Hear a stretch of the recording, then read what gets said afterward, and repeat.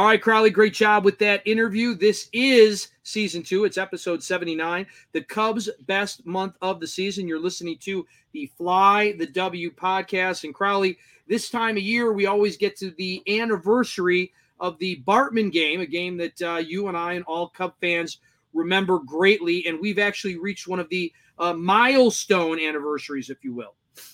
Yep. On Saturday was the 20th anniversary of the Bartman game, or what I'm hoping in the future is called the Alex Gonzalez game.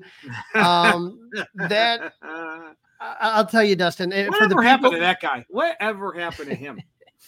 Luckily, he was able to avoid all of the stuff that poor Bartman does, and nobody's dressing like Alex Gonzalez, sitting like behind home plate like they were in Colorado. But Dustin, we were talking, before, just how it feels like yesterday, but at the same time, like ancient history when you think about it.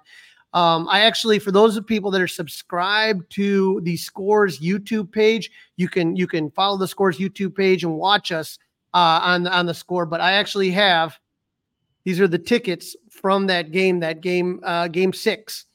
For younger listeners out there, I'm sure you've heard the story. I mean, the Cubs went up 3-1 against the Florida Marlins, and you had two of the best starters in baseball at home, game 6, game 7, in Mark Prior and Kerry Wood. And Mark Prior was just doing Mark Prior things. He was rolling. And, Dustin, it was weird. I remember just like the festival atmosphere outside Wrigley that day. And it was weird. It was kind of bizarre, man. There was people dressed up as Santa Claus. There was a tap dancer I remember on a box. It was just like a carnival out there. It's ridiculous. And, the amount of people out in the Waveland and Sheffield was unbelievable. So people just wanted to be there when they might actually clinch this thing, huh?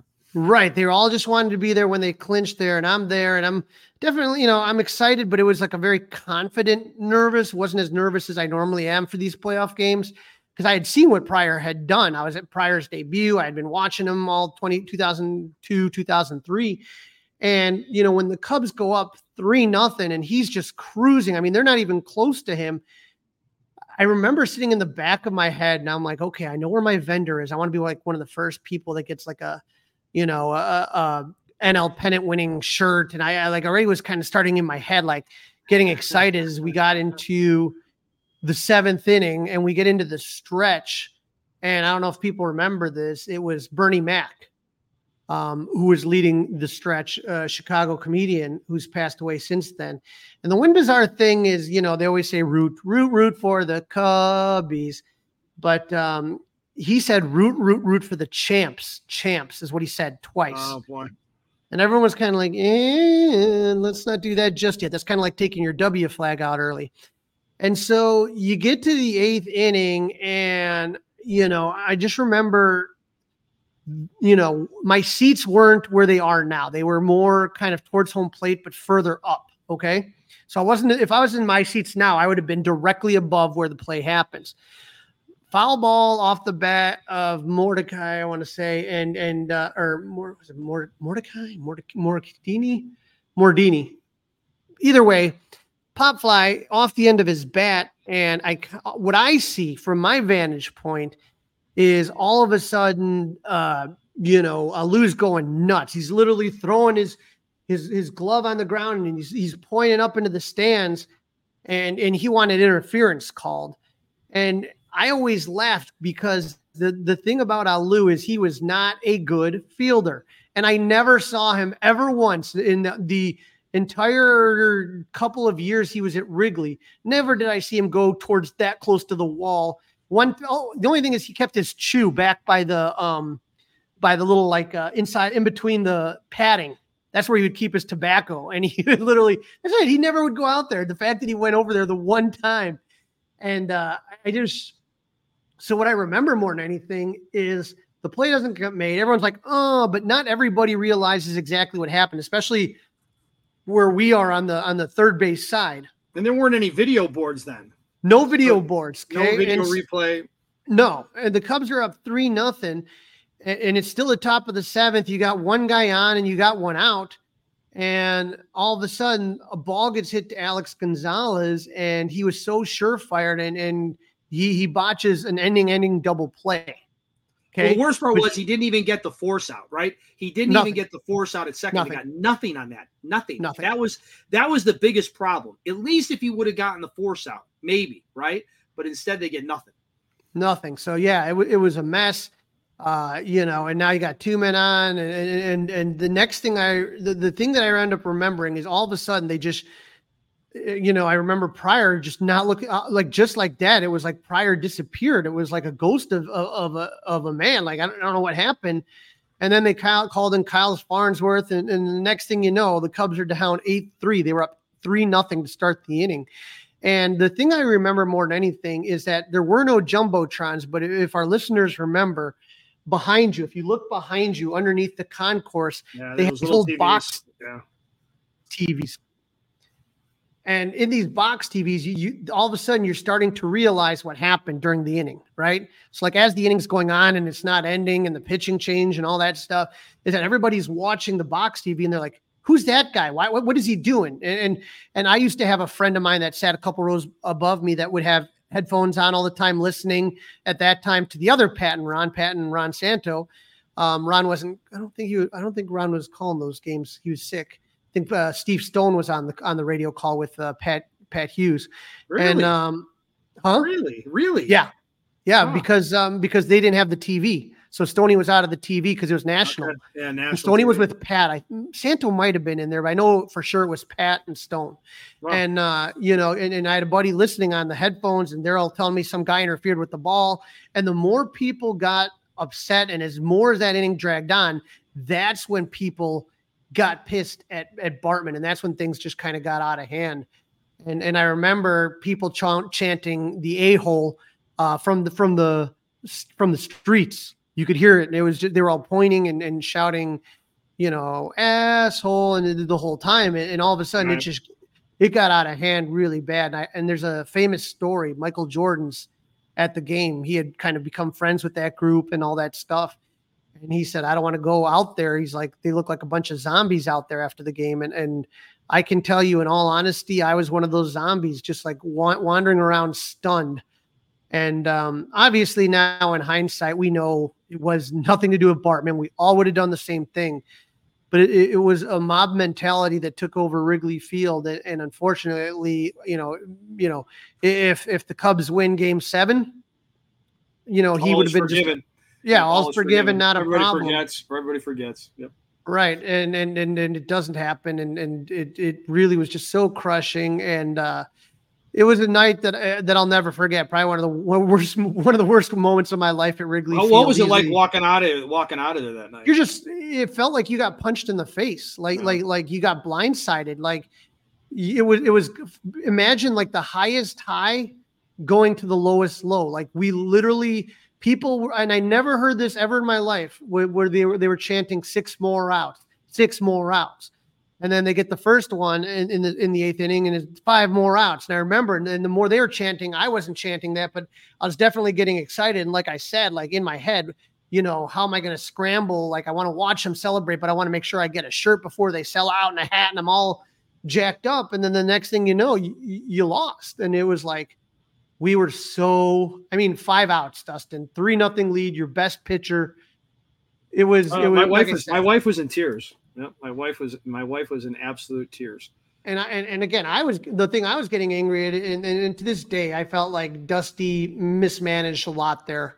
I'll never forgive Dusty for a lot of the things that happened that day and the next couple weeks. But I'm waiting for somebody to go, even after the Alex Gonzalez error. I'm waiting for Dusty or Larry Rothschild go out, have a meeting in the mound, chill everybody out. And like nothing's happening, and you were feeling a momentum shift, and I was like, "What is going on here?" Is today, Crowley? Then is today the anniversary of Game 7? No, Game 7 would have been Sunday because it was boom boom. Oh, boom boom. Okay. Yeah, it was game. Were you at Game 7? Yeah, I was at Game 7, and it was Kerry Wood and Mark Redmond. And the thing I remember about that is that neither pitcher really had it. Both of them looked bad. And what ends up happening is Cubs get out early, and then the Marlins come back and take the lead, and then Kerry Wood hits a home run, and the place is one of the very few times that I've ever felt Wrigley shake. I felt Wrigley shake about 5 or 6 times in my life. That was one of them, how loud it was when he hit that home run. But the thing, and again, this goes back to my hatred towards Dusty, is that I'm taking a look at the bullpens, because the bullpens are still out there. And what I'm taking a look at is, Dusty's going to his tried and true bullpen, which was the weakest part of that team. He's going with Dave Veers, and I'm looking at the other bullpen, and Jack McKinnon's got Josh Beckett up. He's going for the kill. He's not going to give it to some, middling bullpen arm like Dusty did. So I'll never forget that, and I doubt I'll ever forgive Dusty for, like I said, just a lot of things. And it was never his fault. He never took any blame for anything. And even so, I have that Bartman photograph. I have it signed. That picture signed by Alou, Mark Pryor, and Dusty Baker. And Dusty was the last guy to sign it. And he sat there, and I said, "Hey, Dusty, you mind signing this?" Because I didn't know how he'd react to it or nothing. And he looks at me and he goes, "Yeah, you guys really gave him a hard time." And I'm like, You were there too, man. I remember the post game. You were talking. Don't pretend like it was all on us, man. You were just as responsible. And he now, his he don't remember it that way, but I clearly remember him talking about it in the post game about Bartman and stuff like that. And he wasn't saying, "Oh, the kid had nothing to do with it." No, maybe I'm wrong. Maybe I'm not remembering it right, but I can tell you, I got a pretty darn good memory when it comes to that kind of stuff. And so I'm like, yeah, dude, no, you had plenty to do with that, Dusty. So yeah, is what it is. Yeah, that's unfortunate. Yeah, it was it was definitely a bad time right there. I will tell you, I had nightmares of the silence. And the thing you never forget, and I've seen it too many times, but probably I saw it 4 times. 4 times where I saw it. Wait, no, actually more than that. I'm sorry, 5 times. I've seen teams celebrate on the field to end the season. But in 2003, when the Marlins came pouring out of the dugout, Game 7, the silence in Wrigley Field was so much that I could hear the Marlins celebrating on the field from the 400 level, like 400 row 12. I could hear them literally screaming and yelling. That's how silent it was. And that silence haunted me until the Cubs won the World Series in 2016. Wow. Really? Yeah. Huh. It really did. That's wild. Yeah. That's absolutely wild.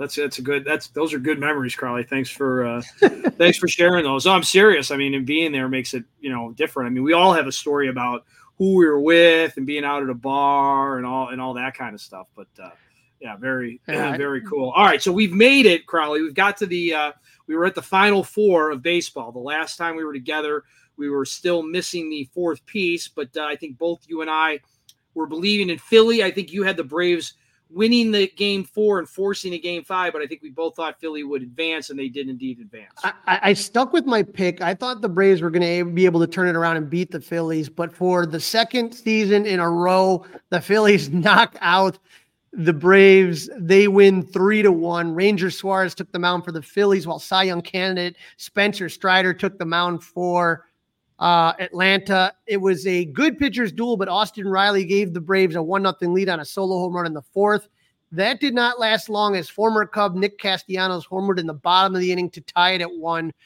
Trey Turner would add a solo home run in the 5th to make it 2-1. And then one more Nick Castellanos solo blast in the 6th would make it 3-1. Atlanta's powerhouse offense did nothing, and their season was over. Dustin, after the game, Ronald Acuna didn't have much to say to the press. He didn't speak to reporters, just grabbed his bags and said, "I have to go to the bus." Dustin, do you think the bus was going to leave without Ronald Acuna? No, I don't think they were going to leave without Ronald Acuna. No. You know what? You know, Dustin, though, here's the thing that bothers me, man, is I understand that he was emotional about it. He was obviously disappointed. When the Braves won the World Series, he wasn't really part of that team because of injuries, right? Mm-hmm. And this was his season. The what was it, 50-70 club and all that stuff. Or is it 40-70? I want to say 47, whatever. Yeah. 47. You sit there and you take a look at it. and you had time to do a montage video and you had time to raise the base, but then you couldn't talk to the beat writers and the reporters after the game's over. You just run to the bus and hide. We were talking to Paul Sullivan the other day about the Brant Brown Seiya Suzuki comparisons. And you know what? Both of those guys sat there and under the worst possible situation, took the heat and sat there answering questions. Seiya doesn't even speak English, okay? And he sat there and he answered with the interpreter the entire time after being devastated. And you know, it wasn't Ronald Acuna's fault. There wasn't one thing Ronald Acuna did that caused them to lose. I thought that was a coward move to have your teammates sit there and have to answer all the questions, especially while you're running away. Absolutely. I could probably, you and I agree on a lot of things. I think this is probably something I could not agree with you more. Right. It's you gotta face the music, man. So the Diamondbacks now know their opponent, but on Sunday we got our first World Series game as the Texas Rangers headed to Houston to take on that aforementioned Dusty Baker and the Stros. If you were a Rangers fan, you had a lot to be nervous about. Texas has gone 8-32 since 2019 at Minute Maid Park. But if they were nervous, the Rangers didn't show it. Great pitching matchup with future Hall of Famer Justin Verlander on the mound versus former Cardinal Jordan Montgomery. Verlander was able to go 6.2 innings, gave up 6 hits and 2 runs, which you think would be good enough, but Jordan Montgomery was just a little bit better, going 6.1 innings, gave up 5 hits and no runs.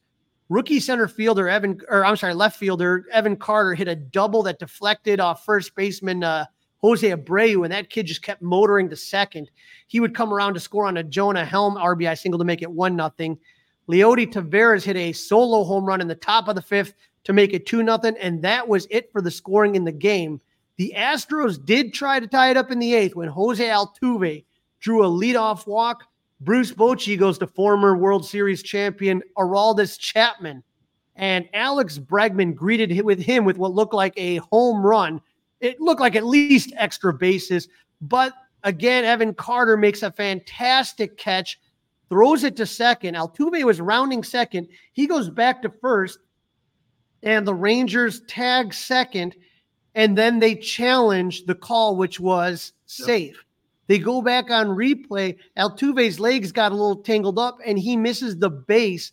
The call's overturned on the field. That's the old 7-6-3 double play. Threat was over, and Rangers take game 1. Dustin, that was that was again just one of those wild postseason plays. And the Rangers probably they're 6-0 right now in the postseason. 6-0. 6-0. They haven't been touched yet. Right. It's what I said, man. They're hot. And it's not always blowouts. They have been playing playoff baseball for a good month now, and I think that's kind of why that they're like this. Not that the Astros weren't. The Astros were playing important games too down the stretch. They needed the weekend in Arizona to get themselves in as well. But it's the Rangers are in really good form, and I'm really excited about the Phillies and D-backs later on tonight. Now, we kind of touched on it a little bit, but again, we did not have the actual, we didn't have exactly who was going to be playing. You're still sticking them with the Phillies to beat Rangers. They'll beat the Diamondbacks. I've got it. I got Rangers over Astros, Phillies over Diamondbacks, and I'm already ready to predict Phillies over Rangers. And this gets us into something. Let's tease this for the next episode, Crowley. I'm sure you're a Cub fan that would agree with me on this, but watching what the Phillies are doing up to this point, wouldn't it be nice to have Harper, Schwarber, and Castellanos playing at Clark and Addison? Absolutely. And it didn't even have to be those guys, but just the willingness to spend money to get better. See what happens? Right. What happens? Right. Mm-hmm. Right. That same offseason that you could have gotten Bryce Harper, you could have also gotten Manny Machado. Think that would have settled your third base problem? Right. And so that's something we're going to have to talk about next. Let's see how this plays out. But, Tom and Jed can't let Bellinger get out of here unless there's some other wild plan that is going to pacify us Cub fans. Absolutely. All right, Crowley, that is a wrap. Don't forget to listen, download, review, and subscribe to the Fly the W podcast. Follow the socials, Facebook, Instagram, of course, on Twitter. Email us, flythew670@gmail.com. And as you mentioned earlier, Crowley, you can now watch us on YouTube by subscribing to the 670 The Score YouTube channel. It's even if the Cubs aren't in it, postseason baseball is an absolute joy to watch. And we're going to keep going. Don't forget to leave those 5-star reviews and go Cubs.